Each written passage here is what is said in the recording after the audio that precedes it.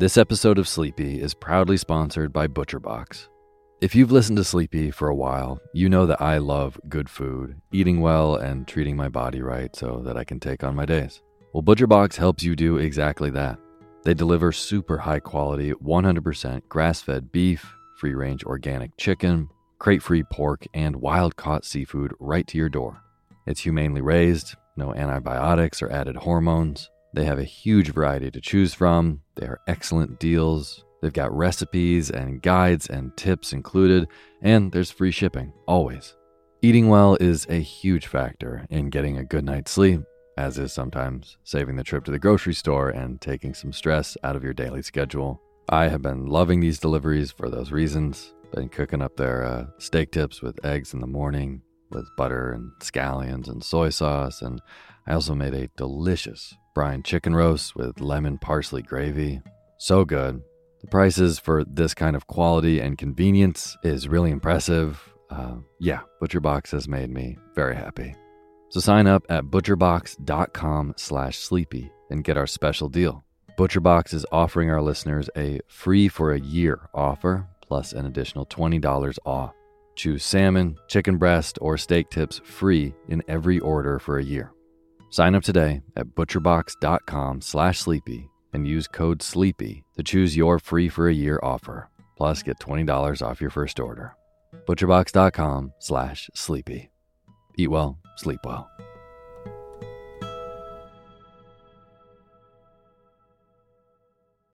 When you need mealtime inspiration, it's worth shopping Kroger, where you'll find over 30,000 mouth-watering choices that excite your inner foodie. And no matter what tasty choice you make, you'll enjoy our everyday low prices, plus extra ways to save, like digital coupons worth over $600 each week. You can also save up to $1 off per gallon at the pump with fuel points. More savings and more inspiring flavors make shopping Kroger worth it every time. Kroger, fresh for everyone. Fuel restrictions apply.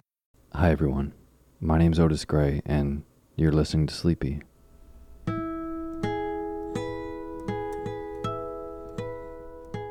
A podcast where I read to help you sleep. For anyone who's listened to Sleepy before, welcome back. And to anyone new, welcome.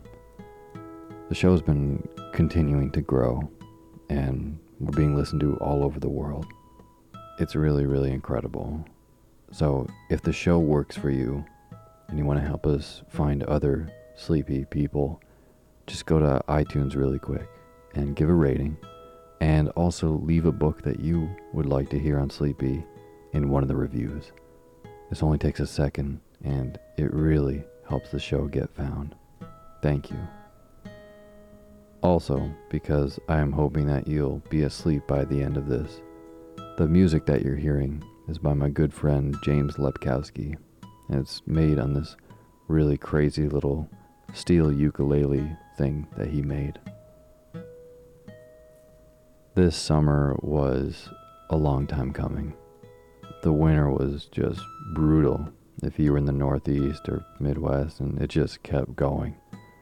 And now it's that kind of muggy and hot that brings me back to my childhood growing up in Vermont. I had one of those very stereotypical rural upbringings. Fishing and swimming and biking, catching frogs, getting in trouble. I actually miss it a lot. So tonight, I'm going to read something that always brings me back to that place. It's The Adventures of Tom Sawyer by Mark Twain. When I was a kid, I played Tom Sawyer in a musical. I remember singing a song about shoes being the worst. Still true. Some other parts of the book did not age as well as this notion, and for some of you, that is plenty enough reason to skip this one and go to one of our other episodes. So, lay your head down, settle in, fix your pillow just how you like it, and slowly melt into your bed. Close your eyes and let me read to you.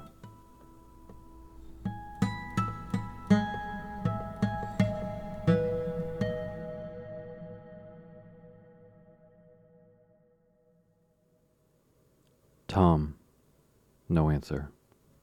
Tom. No answer. What's wrong with that boy, I wonder? You, Tom. No answer.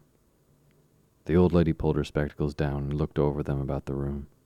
Then she put them up and looked out under them. She seldom or never looked through them for so small a thing as a boy. They were a state pair, the pride of her heart, and were built for style, not service.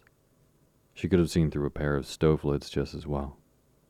She looked perplexed for a moment, and then said, not fiercely, but still loud enough for the furniture to hear, "Well, I lay if I get hold of you all." She did not finish, for by this time she was bending down and punching under the bed with a broom, and so she needed breath to punctuate the punches with. She resurrected nothing but the cat. I never did see the beat of that boy. She went to the open door and stood in it and looked out among the patio and looked out among the tomato vines and jimson weeds that constituted the garden. No Tom. So she lifted up her voice at an angle calculated for distance and shouted, "You, Tom." There was a slight noise behind her, and she turned just in time to seize a small boy by the slack of his roundabout and arrest his flight. "There. I might have thought of that closet. What you been doing in there?" "Nothing." "Look at your hands. And look at your mouth. What is that truck?" "I don't know, Aunt." "Well, I know. It's jam. That's what it is. 40 times I've said, if you didn't let that jam alone, I'd skin you. Hand me that switch." The switch hovered in the air. The peril was desperate. "My, look behind you, Aunt." The old lady whirled around and snatched her skirts out of danger. The lad fled, on the instant, scrambled up the high board fence, and disappeared over it. His Aunt Polly stood surprised a moment, and then she broke into a gentle laugh. "Hang the boy. Can't I never learn anything? Ain't he played me tricks enough like that for me to be looking out for him by this time? But old fools is the biggest fools there is. Can't learn an old dog new tricks, as the saying is. But my goodness, he never plays them alike. 2 days. And how is a body to know what's coming? He appears to know just how long he can torment me before I get my dander up, and he knows if he can make out to put me off for a minute or make me laugh, it's all down again, and I can't hit him with a lick. I ain't doing my duty by that boy, and that's the Lord's truth, goodness knows. Spare the rod and spoil the child, as the good book says. I'm a laying up sin and suffering for us both. I know. He's full of the old scratch. But laws o' me, he's my own dead sister's boy, poor thing, and I ain't got the heart to lash him somehow. Every time I let him off, my conscience does hurt me so, and every time I hit him, my old heart most breaks. Well a well, man that is born of woman is of few days and full of trouble, as the scripture says, and I'd reckon it so. He'll play hooky this evening, and I'll just be obliged to make him work tomorrow to punish him. It's mighty hard to make him work Saturdays, when all those boys is having holiday. But he hates work more than he hates anything else, and I've got to do some of my duty by him, or I'll be the ruination of this child. Tom did play hooky, and he had a very good time. He got back home barely in season to help Jim, the small black boy, saw next day's wood and split the kindlings before supper. At least he was there in time to tell his adventures to Jim, while Jim did 3/4 of the work. Tom's younger brother, or rather half-brother, Sid, was already through his part of the work, picking up chips, for he was a quiet boy, and had no adventurous, troublesome ways. While Tom was eating his supper and stealing sugar as opportunity offered, Aunt Polly asked him questions that were full of guile, and very deep, for she wanted to trap him into damaging revealments. Like many other simple-hearted souls, it was her pet vanity to believe she was endowed with a talent for dark and mysterious diplomacy, and she loved to contemplate her most transparent devices as marvels of low cunning. Said she, "Tom, it was middling warm in school, warn't it?" "Yes'm." "Powerful warm, warn't it?" Yes'm. Didn't you want to go swimming, Tom? A bit of a scare shot through Tom, a touch of uncomfortable suspicion. He searched Aunt Polly's face, but it told him nothing. So he said, No. Well, not very much. The old lady reached out her hand and felt Tom's shirt and said, But you ain't too warm now, though. And it flattered her to reflect that she had discovered that the shirt was dry without anybody knowing that that was what she had in her mind. But in spite of her, Tom knew where the wind lay now, so he forestalled what might be the next move. Some of us pumped on our heads. Mine's damp yet, you see.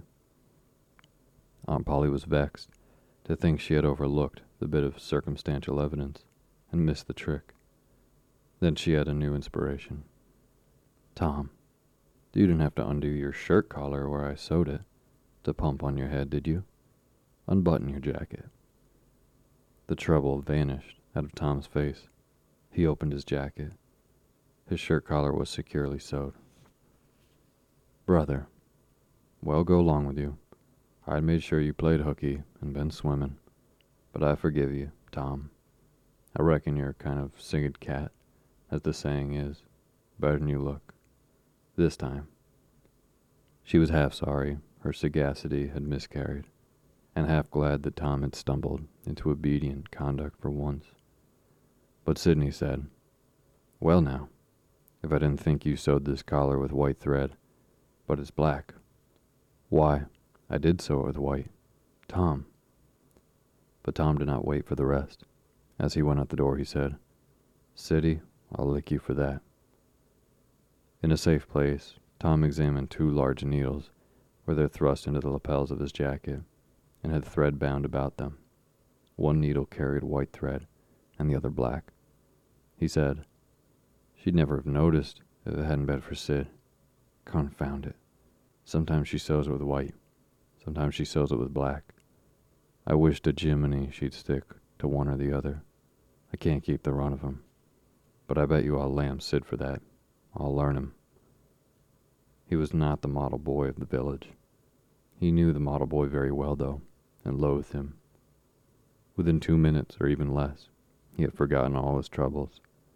Not because his troubles were one whit less heavy and bitter to him than a man's are to a man, but because a new and powerful interest bore them down and drove them out of his mind for the time, just as men's misfortunes are forgotten in the excitement of new enterprises. This new interest was a valued novelty in whistling, which he had just acquired from a black man, and he was suffering to practice it undisturbed. It consisted in a peculiar bird-like turn, a sort of liquid warble, produced by touching the tongue to the roof of the mouth at short intervals in the midst of the music. The reader probably remembers how to do it, if he has ever been a boy. Diligence and attention soon gave him the knack of it, and he strode down the street with his mouth full of harmony and his soul full of gratitude.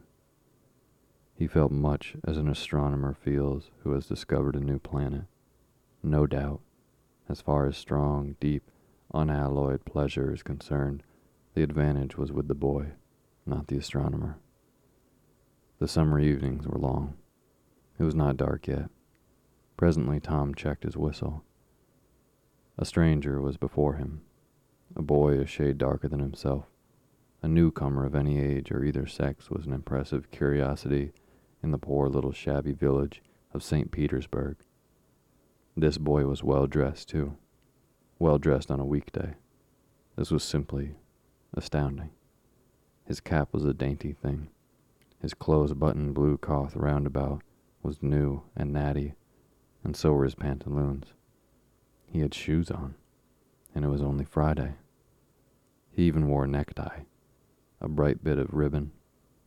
He had a citified air about him that ate into Tom's vitals. The more Tom stared at the splendid marvel, the higher he turned up his nose at his finery, and shabbier his own outfit seemed to him to grow. Neither boy spoke. If one moved, the other moved, but only sideways, in a circle. They kept face to face and eye to eye all the time. Finally Tom said, "I can lick you. I'd like to see you try it." Well, I can do it. No, you can't either. Yes, I can. No, you can't. Yes, I can. You can't. Can't. An uncomfortable pause. Then Tom said, What's your name? 'Tisn't any of your business, maybe. Well, I'll make it my business. Well, why don't you? If you say much, I will. Much. There now. Oh, you think you're mighty smart, don't you? I could lick you with one hand tied behind me if I wanted to. Well, why don't you do it? You say you can do it. Well, I will if you fool with me. Oh, yes. I've seen whole families in the same fix. Smarty, you think you're some now, don't you? Oh, what a hat. You can lump that hat if you don't like it. I dare you to knock it off, and anybody that'll take a dare will suck eggs.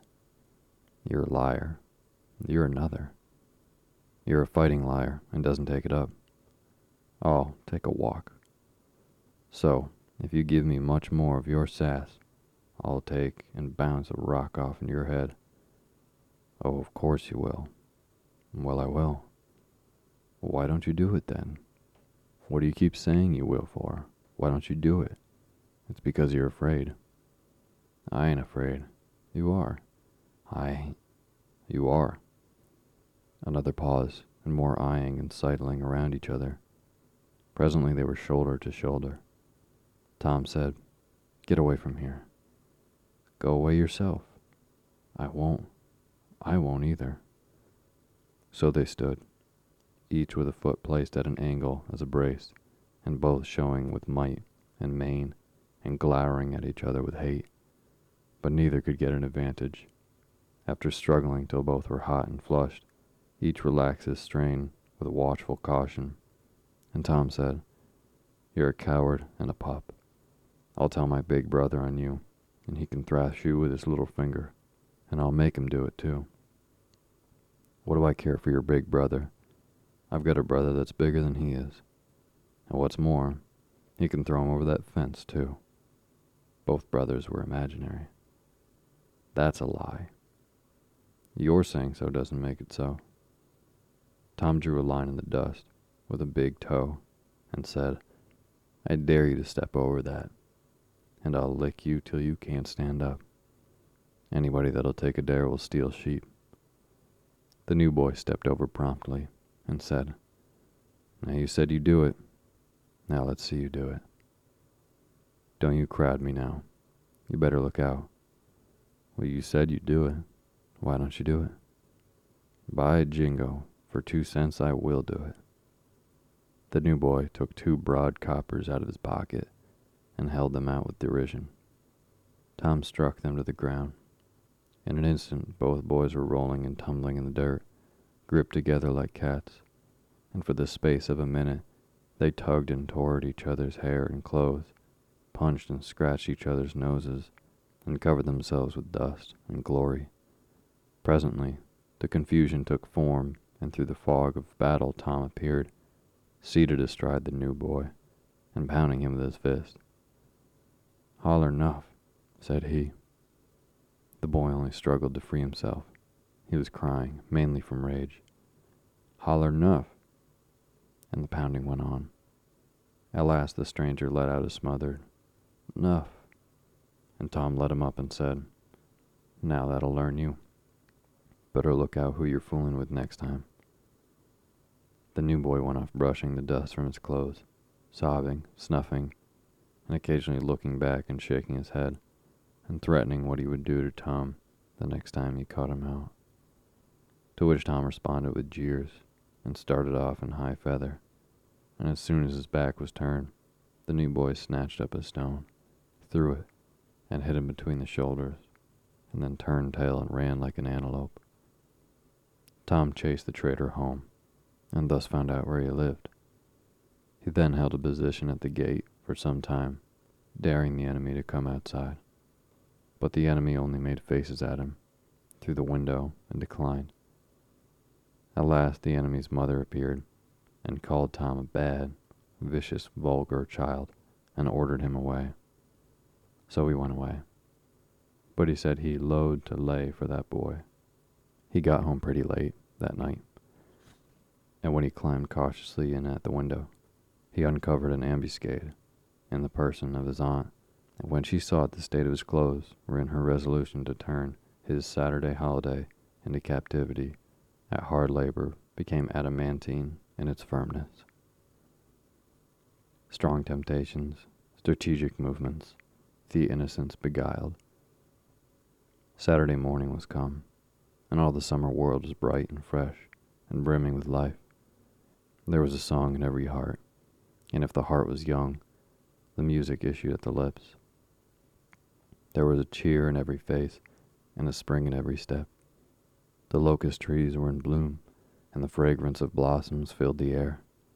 Cardiff Hill, beyond the village and above it, was green with vegetation, and it lay just far enough away to seem a delectable land, dreamy, reposeful, and inviting. Tom appeared on the sidewalk with a bucket of whitewash and a long-handled brush. He surveyed the fence, and all gladness left him, and deep melancholy settled down upon his spirit. 30 yards of board fence 9 feet high. Life to him seemed hollow, and existence but a burden. Sighing, he dipped his brush and passed it along the topmost plank. Repeated the operation, did it again, compared the insignificant whitewash streak with the far-reaching continent of unwhitewashed fence, and sat down on a tree box discouraged. Jim came skipping up at the gate with a tin pail and singing Buffalo Gals. Bringing water from the town pump had always been hateful work in Tom's eyes before, but now it did not strike him so. He remembered that there was company at the pump.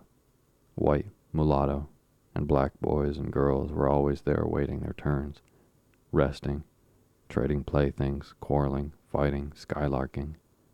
And he remembered that although the pump was only 150 yards off, Jim never got back with a bucket of water under an hour, and even then somebody generally had to go after him.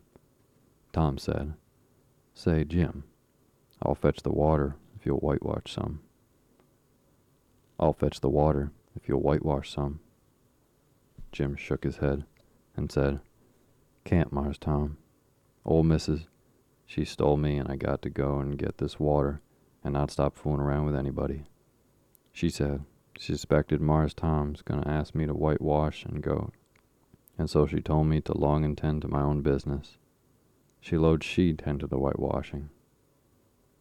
"Oh, never mind what she said, Jim. That's the way she always talks. Give me the bucket. I won't be gone only a minute. She won't ever know." "Oh, I dasn't, Mars Tom. Old Missus, she'd take and tar her head off me. 'Deed she would. She never licks anybody. Whacks 'em over the head with her thimble, and who cares for that, I'd like to know. She talks awful, but talk don't hurt. Anyways, it don't if she don't cry. Jim, I'll give you a marvel. I'll give you White Alley." Jim began to waver. "White Alley, Jim. It's a bully taw. My, that's a mighty gay marvel, I tell you. But Mars Tom, I's powerful afraid, old Missus. And besides, if you will, I'll show you my sore toe." Jim was only human. This attraction was too much for him. He put down his pail, took the White Alley, and bent over the toe with absorbing interest while the bandage was being unwound. In another moment, he was flying down the street with his pail in a tingling rear. Tom was whitewashing with vigor, and Aunt Polly was retiring from this field with a slipper in her hand and triumph in her eye. But Tom's energy did not last. He began to think of the fun he had planned for this day, and his sorrows multiplied. Soon the free boys would come tripping along on all sorts of delicious expeditions, and they would make a world of fun of him for having to work. The very thought of it burnt him like a fire. He got out his worldly wealth and examined it. Bits of toys, marbles, and trash, enough to buy an exchange of work, maybe. but not half enough to buy so much as half an hour of pure freedom. So he returned to his straitened means to his pocket, and gave up this idea of trying to buy the boys. At this dark and hopeless moment, an inspiration burst upon him. Nothing less than a great, magnificent inspiration. He took up his brush and went tranquilly to work. Ben Rogers hove in sight presently, the very boy of all boys, whose ridicule he had been dreading. Ben's gait was the hop and skip and jump, proof enough that his heart was light and his anticipations high. He was eating an apple and giving a long melodious whoop at intervals, followed by a deep-toned ding-dong-dong, ding-ding-dong, for he was impersonating a steamboat. As he drew near, he slackened speed, took the middle of the street, leaned far over the starboard, and rounded it ponderously and with laborious pomp and circumstance, for he was personating the big Missouri, and he considered himself to be drawing 9 feet of water. He was boat and captain and engine bells combined, so he had to imagine himself standing on his own hurricane deck, giving the orders and executing them. "Stop her, sir. Ting-a-ling-ling." The headway ran almost out, and he drew up slowly toward the sidewalk. "Ship up to back. Ting-a-ling-ling." His arms straightened and stiffened down the sides. "Set her back on the starboard. Ting-a-ling-ling. Chow. Chow." His right hand, meantime, describing stately circles, for it was representing a 40-foot wheel. "Let her go back on the larboard. Ting-a-ling-ling-ling. Chow. Chow." The left hand began to describe circles. "Stop the starboard. Ting-a-ling-ling-ling. Stop the larboard. Come ahead on the starboard. Stop her. Let your outside turn over slow. Ting-a-ling-ling. Chow, chow. Get out in headline. Lively now. Come. Out with your spring line. What are you about there? Take a turn around that stump with a bite of it. Stand by that stage now. Let her go. Done with the engine, sir. Ting-a-ling-ling. Shh, shh, shh, shh. Tom went on whitewashing. Paid no attention to the steamboat. Ben stared a moment and then said, "Hi, you're a stump, ain't you?" No answer. Tom surveyed his last touch with the eye of an artist. Then he gave his brush another gentle sweep and surveyed the result, as before. Ben ranged up alongside him. Tom's mouth watered for the apple, but he was stuck to his work. Ben said, "Hello, old chap. You got work, hey?" Tom wheeled suddenly and said, "Why, it's you, Ben. I wasn't noticing." "Say, I'm going to go swimming. I am. Don't you wish you could? But of course you'd rather work. Wouldn't you? Of course you would." Tom contemplated the boy a bit and said, "What do you call work?" "Why, ain't that work?" Tom resumed his whitewashing and answered carelessly. "Well, maybe it is, maybe it ain't. All I know is it suits Tom Sawyer." "Oh, come now. You don't mean to let on that you like it." The brush continued to move. "Like it? Well, I don't see why I oughtn't to like it. Does a boy get a chance to whitewash a fence every day?" That put the thing in a new light. Ben stopped nibbling his apple. Tom swept his brush daintily back and forth, stepped back to note the effect, added a touch here and there, criticized the effect again, Ben watching every move and getting more and more interested, more and more absorbed. Presently he said, "Say, Tom, let me whitewash a little." Tom considered, was about to consent, but he altered his mind. No, I reckon it would hardly do, Ben. You see, Aunt Polly's awful particular about this fence. Right here on this street, you know. But if it was the back fence, I wouldn't mind, and she wouldn't. Yes, she's awful particular about this fence. It gotta be done very careful. I reckon there ain't one boy in 1,000, maybe 2,000, that can do it the way it's got to be done. No, is that so? Oh, come now, just let me give it a try. Only just a little. I'd let you, if you was me, Tom. Ben, I'd like to. Honest, Injun. But Aunt Polly, well, Jim wanted to do it, but she wouldn't let him. Sid wanted to do it, but she wouldn't let Sid. Now you don't see how I'm fixed. If you was to tackle this fence, and anything was to happen to it. Oh, shucks. I'll be just as careful. Now let me try. Say, I'll give you the core of my apple. Well, here. No, Ben, now don't. I'm afraid. I'll give you all of it. Tom gave up the brush with reluctance in his face, but alacrity in his heart. And while the late steamer Big Missouri worked and sweated in the sun, the retired artist sat on the barrel in the shade close by, dangled his legs, munched his apple, and planned the slaughter of more innocents. There was no lack of material. Boys happened along every little while. They came to jeer, but remained to whitewash. By the time Ben was fagged out, Tom had traded the next chance to Billy Fisher for a kite, in good repair, and when he played out, Johnny Miller brought in for a dead rat and a string to swing it with, and so on, hour after hour. And when in the middle of the afternoon came, from being a poor, poverty-stricken boy in the morning, Tom was literally rolling in wealth. He had, besides the things before mentioned, 12 marbles, part of a Jew's harp, a piece of blue bottle glass to look through, a spool cannon, a key that wouldn't unlock anything, a fragment of chalk, a glass stopper of a decanter, a tin soldier, a couple of tadpoles, 6 firecrackers, a kitten with only one eye, a brass doorknob, a dog collar, but no dog, the handle of a knife, 4 pieces of an orange peel, and a dilapidated old window sash.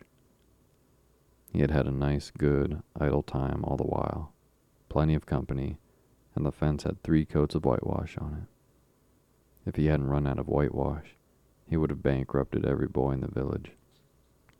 Tom said to himself that it was not such a hollow world after all. He had discovered a great law in human action without knowing it, namely, that in order to make a man or a boy covet a thing, it is only necessary to make that thing difficult to attain.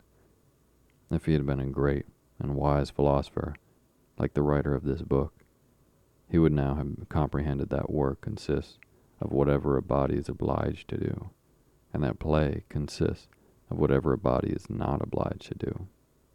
And this would help him understand why constructing artificial flowers or performing on a treadmill is work, while rolling 10-pins or climbing Mont Blanc is only amusement. There are wealthy gentlemen in England who drive 4-horse passenger coaches 20 or 30 miles on a daily line in the summer because the privilege costs them considerable money. But if they were offered wages for the service, that would turn into work, and then they would resign. The boy mused a while over the substantial change which had taken place in the worldly circumstances, and then wended toward headquarters to report. Tom, as a general, triumph and reward, dismal felicity, commission and omission. Tom presented himself before Aunt Polly, who was sitting by an open window in a pleasant rearward apartment, which was bedroom, breakfast room, dining room, and library combined. The balmy summer air, the restful quiet, the odor of the flowers, and the drowsing murmur of the bees had had their effect, and she was nodding over her knitting, for she had no company but the cat, and it was asleep on her lap. Her spectacles were propped up on her gray head for safety. She had thought, of course, that Tom had deserted long ago, and she wondered at seeing him place himself in her power again in this intrepid way. He said, "Mayn't I go and play now, Aunt?" "What, already? How much have you done?" "It's all done, Aunt." "Tom, don't lie to me. I can't bear it." I ain't, Aunt. It is all done. Aunt Polly placed small trust in such evidence. She went out to see for herself, and she would have been content to find 20% of Tom's statement true. But she found the entire fence whitewashed, and not only whitewashed, but elaborately coated and recoated, and even a streak added to the ground. Her astonishment was almost unspeakable. She said, "Well, I never. There's no getting around it. You can work when you put a mind to, Tom." And then she diluted the compliment by adding, "But it's powerful seldom you're a mind to, I'm bound to say. Well, go along and play. But mind you get back sometime in a week, or I'll tan you." She was so overcome by the splendor of his achievement that she took him into the closet and selected a choice apple and delivered it to him, along with an improving lecture upon the added value and flavor a treat took to itself when it came without sin through virtuous effort. And while she closed with a happy scriptural flourish, he hooked a donut. Then he skipped out and saw Sid just starting up the outside stairway that led to the back rooms on the second floor. Clods were handy, and the air was full of them in a twinkling. They raged about Sid like a hailstorm, and before Aunt Polly could collect her surprised faculties and sallied to the rescue, 6 or 7 clods had taken personal effect, and Tom was over the fence and gone. There was a gate, but as a general thing, he was too crowded for time to make use of it. His soul was at peace, now that he had settled with Sid for calling attention to his black thread and getting him into trouble. Tom skirted the block and came around into the muddy alley that led by the back of his aunt's cow table. He presently got safely beyond the reach of capture and punishment, and hastened toward the public square of the village, where 2 military companies of boys had met for conflict, according to previous appointment.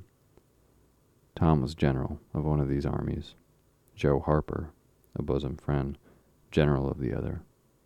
These 2 great commanders did not condescend to fight in person, that being better suited to the still smaller fry, but sat together on an eminence and conducted the field operations by orders delivered through aides de camp. Tom's army won a great victory after a long and hard-fought battle. Then the dead were counted, prisoners exchanged, the terms of the next disagreement agreed upon, and the day for the necessary battle appointed, after which the armies fell into line and marched away, and Tom turned homeward alone.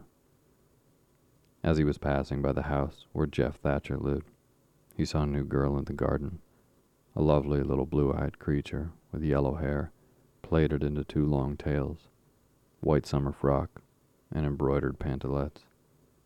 The fresh-crowned hero fell without firing a shot.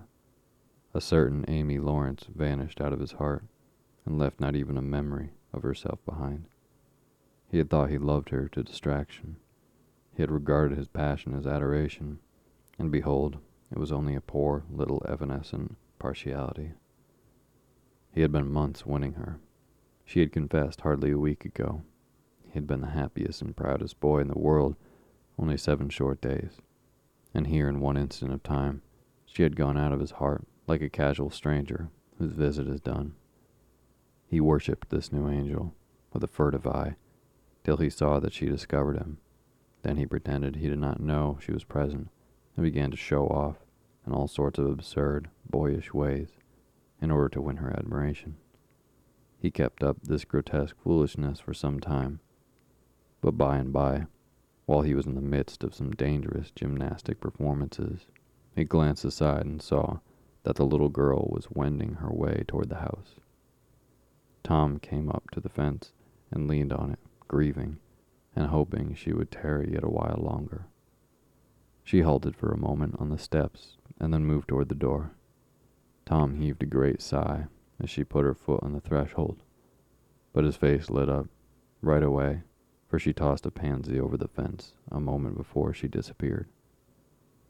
The boy ran around and stopped within a foot or 2 of the flower, and then shaded his eyes with his hand and began to look down the street as if he had discovered something of interest going on in that direction.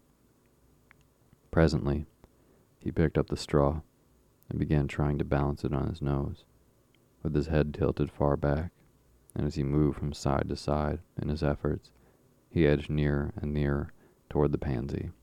Finally, his bare foot rested upon it, his pliant toes closed upon it, and he hopped away with the treasure and disappeared round the corner. But only for a minute, only while he could button the flower inside his jacket, next to his heart, or next to his stomach, possibly, for he was not much posted in anatomy, and not hypercritical anyway. He returned now, and hung about the fence till nightfall, showing off, as before, but the girl never exhibited herself again, though Tom comforted himself a little with the hope that she had been near some window meantime, and had been aware of his attentions. Finally, he rode home reluctantly, with his poor head full of visions.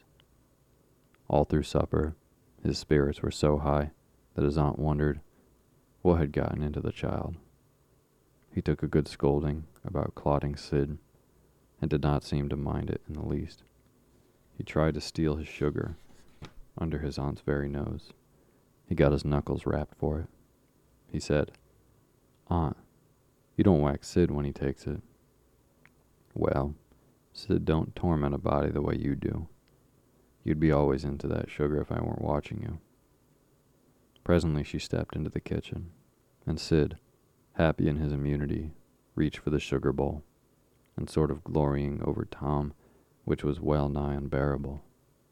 But Sid's fingers slipped, and the bowl dropped and broke. Tom was in ecstasies, in such ecstasies that he even controlled his tongue and was silent. He said to himself that he would not speak a word, even when his aunt came in, but would sit perfectly still till she asked who did the mischief, and then he would tell, and there would be nothing so good in the world as to see that pet model catch it. He was so brimful of exultation that he could hardly hold himself when the old lady came back and stood above the wreck discharging lightnings of wrath from over his spectacles. He said to himself, "Now it's coming," and the next instant he was sprawling on the floor. The potent palm was uplifted to strike again when Tom cried out, "Hold on now. What are you belting me for? Sid broke it." Aunt Polly paused, perplexed, and Tom looked for healing pity, and when she got her tongue again, she only said, "Well, you didn't get a lick amiss, I reckon. You been into some audacious mischief when I wasn't around like enough."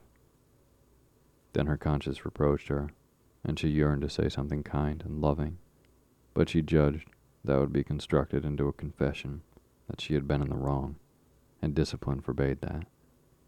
So she kept silent, and went about her affairs with a troubled heart. Tom sulked in a corner and exalted his woes. He knew that in her heart his aunt was on her knees to him, and he was morosely gratified by the consciousness of it. He would hang out no signals. He would take notice of none.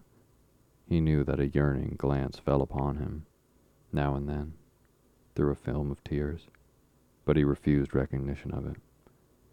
He pictured himself lying sick unto death, and his aunt bending over him, beseeching him one little forgiving word, but he would turn his face to the wall and die with that word unsaid. Ah, how would she feel then? And he pictured himself brought home from the river, dead, with all his curls wet, and his sore heart at rest. How she would throw herself upon him, and her tears would fall like rain, and her lips pray God give her back the boy, and she would never, never abuse him any more. But he would lie there cold and white and make no sign, a poor little sufferer whose griefs were at an end. He so worked upon his feelings with the pathos of these dreams that he had to keep swallowing. He was so like to choke, and his eyes swam in a blur of water, which overflowed when he winked and trickled from the end of his nose.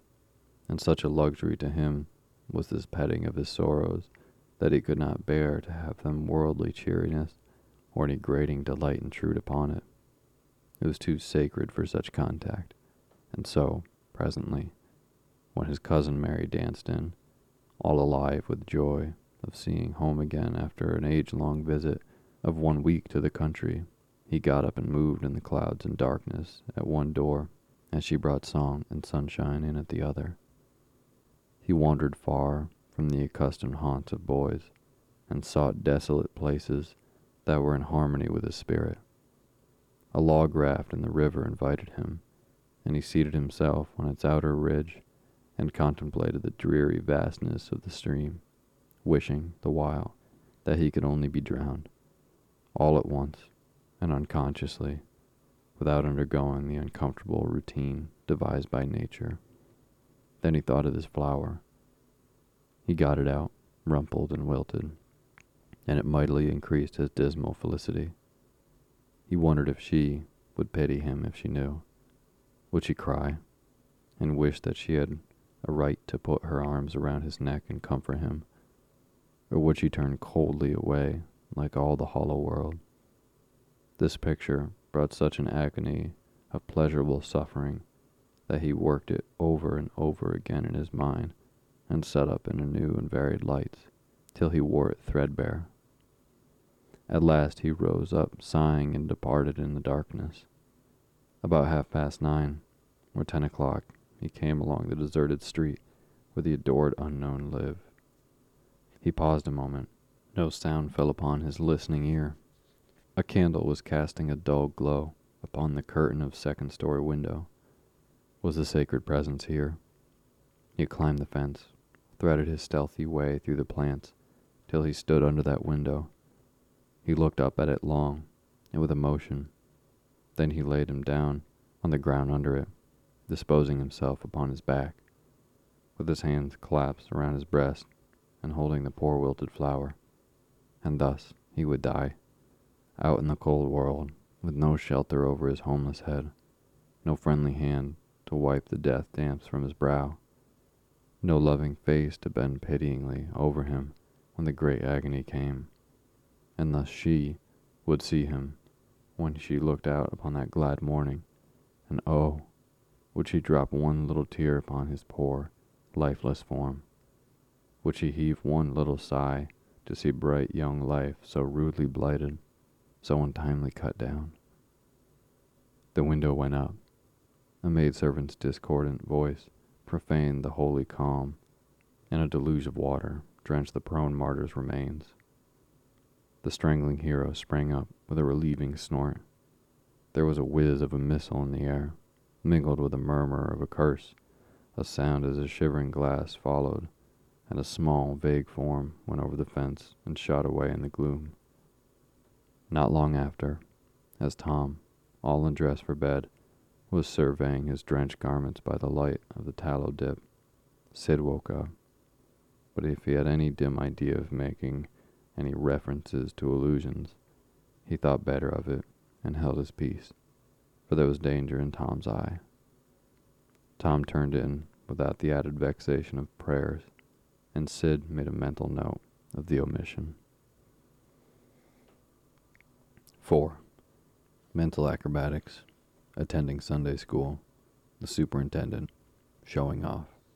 Tom lionized.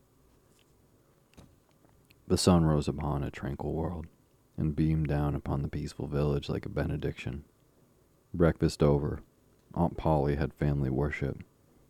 It began with a prayer built from the ground up of solid sources of scriptural quotations, welded together with a thin mortar of originality.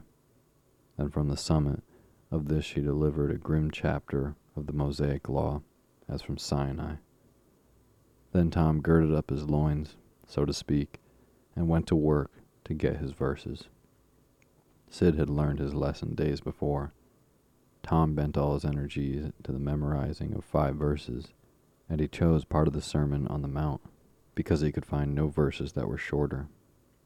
At the end of half an hour, Tom had a vague general idea of his lesson, but no more, for his mind was traversing the whole field of human thought, and his hands were busy with distracting recreations. Mary took his book to hear him recite, and he tried to find his way through the fog. Blessed are the poor. Yes, poor. Blessed are the poor. in spirit, in spirit. Blessed are the poor in spirit, for theirs, for theirs. Blessed are the poor in spirit, for theirs is the kingdom of heaven. Blessed are they that mourn, for they, S-H-A, for they, S-H, oh, I don't know what it is. Shall, for they shall, shall mourn. Blessed are they that shall, they that shall mourn, for they shall, what? Why don't you tell me, Mary? What do you want to be so mean for? Oh, Tom, you poor thick-headed thing. I'm not teasing you. I wouldn't do that. You must go and learn it again. Don't you be discouraged, Tom. You'll manage it. And if you do, I'll give you something ever so nice. There. Now that's a good boy. All right. What is it, Mary? Tell me what it is. Never you mind, Tom. You know if I say it's nice, it is nice. You bet you that's so, Mary. All right. I'll tackle it again. And he did tackle it again. And under the double pressure of curiosity and prospective gain, he did it with such spirit that he accomplished a shining success. Mary gave him a brand new Barlow knife, worth 12.5 cents, and the convulsion of delight that swept his system shook him to his foundations. True, the knife would not cut anything, but it was a sure enough Barlow, and there was an inconceivable grandeur in that. Though where the Western boys ever got the idea that such a weapon could possibly be counterfeited to its injury is an imposing mystery that will always remain so, perhaps. Tom contrived to scarify the cupboard with it, and was arranging to begin the bureau when he was called off to dress for Sunday school. Mary gave him a tin basin of water and a piece of soap, and he went outside the door and set the basin on a little bench there. Then he dipped the soap in the water and laid it down, turned up his sleeves, poured out the water on the ground gently, and then entered the kitchen and began to wipe his face diligently on the towel behind the door. But Mary removed the towel and said, "Now ain't you ashamed, Tom? You mustn't be so bad. Water won't hurt you." Tom was a trifle disconcerted. The basin was refilled, and this time he stood over it a little while, gathering resolution, took in a big breath, and began. When he entered the kitchen presently, with both eyes shut, and groping for the towel with his hands, an honorable testimony of suds and water was dripping from his face. But when he emerged from the towel, he was not yet satisfactory, for the clean territory stopped short at his chin, and his jaws like a mask. Below and beyond this line was a dark expanse of unirrigated soil that spread downward in front and backward around his neck. Mary took him in hand, and when she was done with him, he was a man and a brother, without distinction of color, and his saturated hair was neatly brushed, and its short curls wrought into the dainty and symmetrical general effect. He privately smoothed out the curls with labor and difficulty, and plastered his hair close down to his head, for he held curls to be effeminate, and his own filled his life with bitterness. Then Mary got out of the suit of his clothing that had been used only on Sundays during 2 years. They were simply called his other clothes, and so by that we know the size of his wardrobe. The girl put him to rights after he had dressed himself. She buttoned his neat roundabout up to his chin, turned his vast shirt collar down over his shoulders, brushed him off, and crowned him with a speckled straw hat. He now looked exceedingly improved and uncomfortable. He was fully uncomfortable as he looked, for there was a restraint about the whole clothes and cleanliness that galled him. He hoped that Mary would forget his shoes, but the hope was blighted. She coated them thoroughly with tallow, as was the custom, and brought them out. He lost his temper and said he was always being made to do everything he didn't want to do. But Mary said persuasively, "Please, Tom, that's a good boy." So he got into the shoes, snarling. Mary was soon ready, and the 3 children set out for Sunday school, a place that Tom hated with his whole heart, but Sid and Mary were fond of it. Sabbath school hours were from 9 to 10:30, and then church service. 2 of the children always remained for the sermon voluntarily, and the other always remained too, for stronger reasons. The church's high-backed, uncushioned pews would seat about 300 persons. The edifice was but a small, plain affair, with a sort of pine-board tree box on top of it for a steeple. At the door, Tom dropped back a step and accosted a Sunday-dressed comrade. "Say, Billy, got a yellow jacket?" "Yes." "What do you take for her?" "What do you give?" "Piece of licorice and a fish hook." "Let's see 'em." Tom exhibited. They were satisfactory, and the property changed hands. Then Tom traded a couple of white alleys for 3 red tickets, and some small trifle or other, a couple of blue ones. He waylaid other boys as they came, and went on buying tickets for various colors, 10 or 15 minutes longer. He entered the church now, with a swarm of clean and noisy boys and girls, proceeded to his seat, and started a quarrel with the first boy that came handy. The teacher, a grave elderly man, interfered. Then he turned his back for a moment, and Tom pulled the boy's hair in the next bench. He was absorbed in his book when the boy turned around, stuck a pen in another boy, presently, in order to hear him say "ouch," and got a new reprimand from his teacher. Tom's whole class were of a pattern, restless, noisy, and troublesome. When they came to recite their lessons, not one of them knew his verses perfectly, but had to be prompted all along. However, they worried through, and each got his reward. In small blue tickets, each with a passage of scripture on it, each blue ticket was paid for 2 verses of the recitation. 10 blue tickets equaled a red one, and could be exchanged for it. 10 red tickets equaled a yellow one. For 10 yellow tickets, the superintendent gave a very plainly bound Bible, worth 40 cents in those easy times, to the pupil. How many of my readers would have the industry or the application to memorize 2,000 verses, even for a Doré Bible? And yet, Mary had acquired 2 Bibles in this way. It was the patient work of 2 years, and a boy of German parentage had won 4 or 5. He once recited 3,000 verses without stopping, but the strain upon his mental faculties was too great, and he was little better than an idiot from that day forth.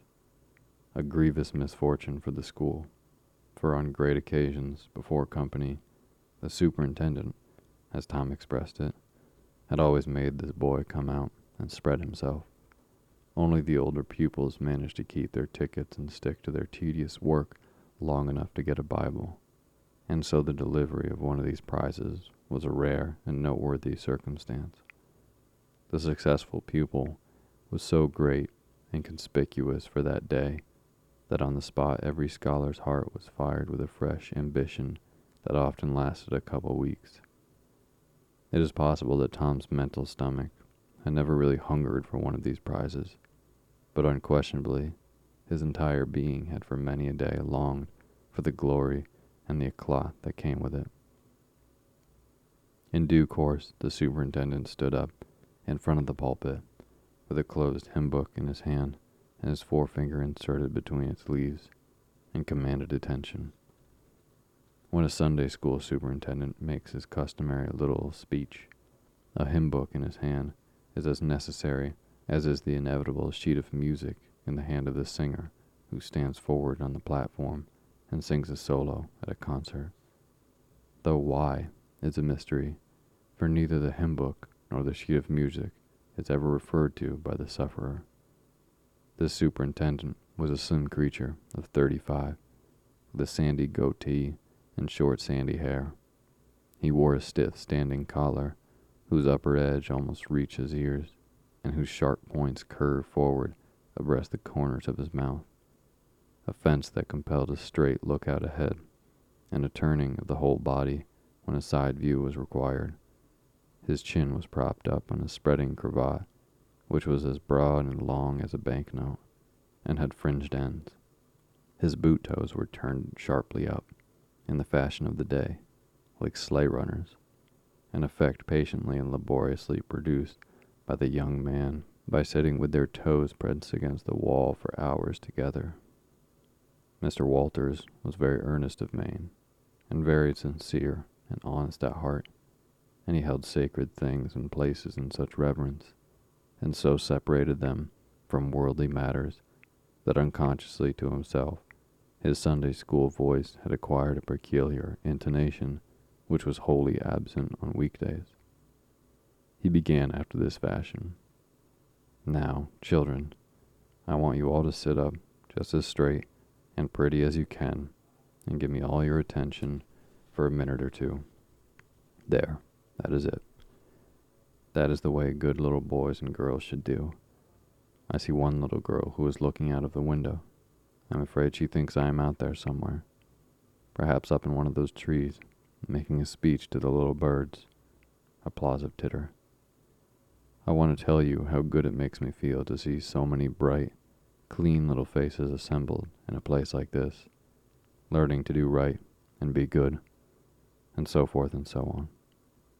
It is not necessary to set down the rest of the oration. It was of a pattern which does not vary, and so it is familiar to us all.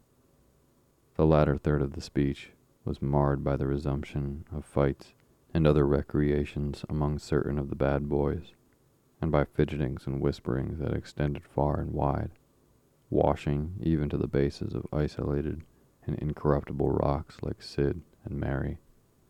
But now every sound ceased suddenly, with the subsidence of Mr. Walters' voice, and the conclusion of the speech was received with a burst of silent gratitude. A good part of the whispering had been occasioned by an event which was more or less rare, the entrance of visitors. Lawyer Thatcher, accompanied by a very feeble and aged man, a fine, portly, middle-aged gentleman with iron-gray hair, and a dignified lady who was doubtless the latter's wife. The lady was leading a child. Tom had been restless and full of chafings and repinings, conscience-smitten, too. He could not meet Amy Lawrence's eye. He could not brook her loving gaze. But when he saw this small newcomer, his soul was all ablaze with bliss in a moment. The next moment, he was showing off with all his might, cuffing boys, pulling hair, making faces, in a word, using every art that seemed likely to fascinate a girl and win her applause. His exultation had but one alloy, the memory of his humiliation in this angel's garden, and that record in sand was fast washing out under the waves of happiness that were sweeping over it now.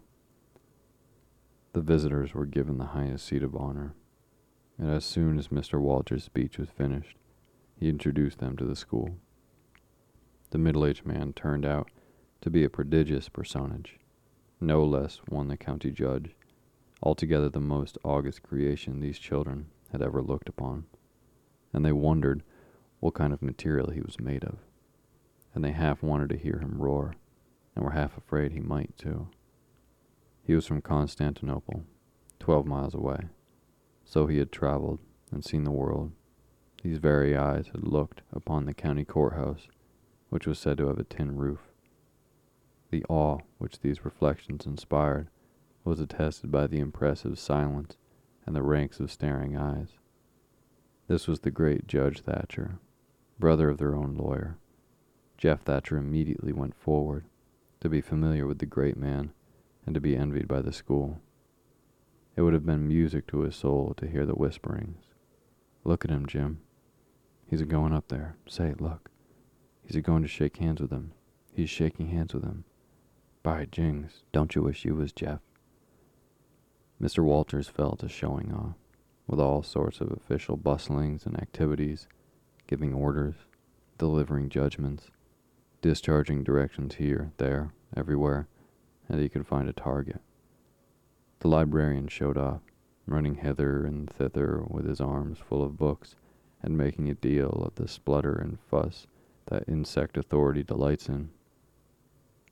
The young lady teachers showed off, bending sweetly over the pupils that were lately being boxed, lifting pretty warning fingers at bad little boys, and patting good ones lovingly. The young gentlemen teachers showed off, with small scoldings and other little displays of authority and fine attention to discipline, and most of the teachers, of both sexes, found business up at the library by the pulpit, and it was business that frequently had to be done over again 2 or 3 times, with much seeming vexation. The little girls showed off in various ways, and the little boys showed off with such diligence that the air was thick with paper wads and the murmur of scufflings. And above it all, the great man sat and beamed a majestic, judicial smile upon all the house, and warmed himself in the sun of his grandeur, for he was showing off too. There was only one thing wanting to make Mr. Walter's ecstasy complete, and that was the chance to deliver a Bible prize and exhibit a prodigy. Several pupils had a few yellow tickets, but none had enough. He had been around among the star pupils inquiring. He would have given worlds now to have that German lad back again with a sound mind. And now at this moment, when hope was dead, Tom Sawyer came forward with 9 yellow tickets, 9 red tickets, and 10 blue ones, and demanded a Bible. This was a thunderbolt out of a clear sky. Walters was not expecting an application from this source for the next 10 years. There was no getting around it. Here were the certified checks, and they were good for their face. Tom was therefore elevated to a place where the judge and the other elect, and the great news was announced from headquarters. It was the most stunning surprise of the decade, and so profound was the sensation that it lifted a new hero up to the judicial one's altitude, and the school had 2 marvels to gaze upon in place of 1. The boys were all eaten up with envy, but those that suffered the bitterest pangs were those who perceived too late that they themselves had contributed to this hated splendor by trading tickets to Tom for wealth he had amassed in selling whitewashing privileges. These despised themselves as being the dupes of a wily fraud, a guileful snake in the grass. The prize was delivered to Tom with such an effusion as the superintendent could pump up under the circumstances, but it lacked somewhat of a true gush, for the poor fellow's instinct taught him that there was a mystery here that could not well bear the light, perhaps. It was simply preposterous that this boy had warehoused 2,000 sheaves of scriptural wisdom on his premises. A dozen would strain his capacity, without a doubt. Amy Lawrence was proud and glad, and she tried to make Tom see it in her face, but he wouldn't look. She wondered. Then she was just a grain troubled. Next, a dim suspicion came and went, came again. She watched. A furtive glance told her worlds, and then her heart broke, and she was jealous and angry, and the tears came, and she hated everybody. Tom most of all, she thought. Tom was introduced to the judge, but his tongue was tied. His breath would hardly come. His heart quaked, partly because of the awful greatness of the man, but mainly because he was her parent. He would have liked to fall down and worship him, if it were in the dark. The judge put his hand on Tom's head and called him a fine little man, and asked him what his name was. The boy stammered, gasped, and got it out. Tom. Oh no, not Tom. It is Thomas. Ah, that's it. I thought there was more to it, maybe. That's very well. But you've another one, I dare say. And you'll tell it to me, won't you? Tell the gentleman your other name, Thomas, said Walters, and say, sir. You mustn't forget your manners. Thomas Sawyer, sir. That's it. That's a good boy. Fine boy. Fine, manly little fellow. 2,000 verses is a great many. Very, very great many. and you never can be sorry for the trouble you took to learn them. For knowledge is worth more than anything there is in this world.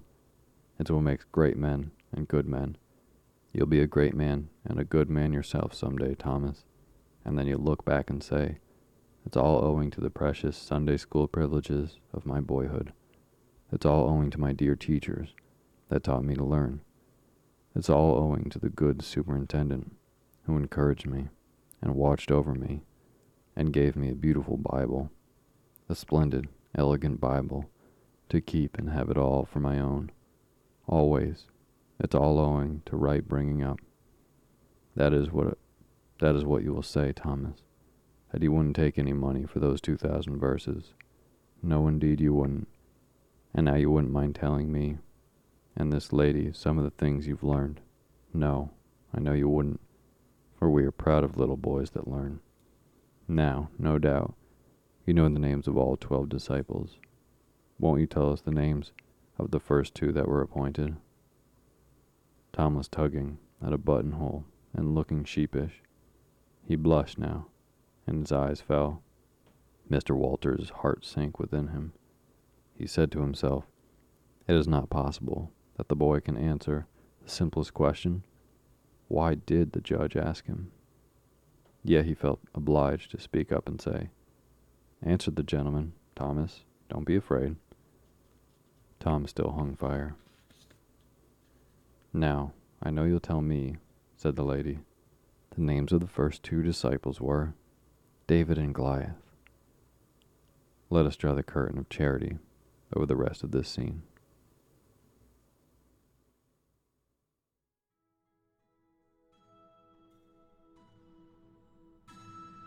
Thank you for listening to Sleepy. Good night.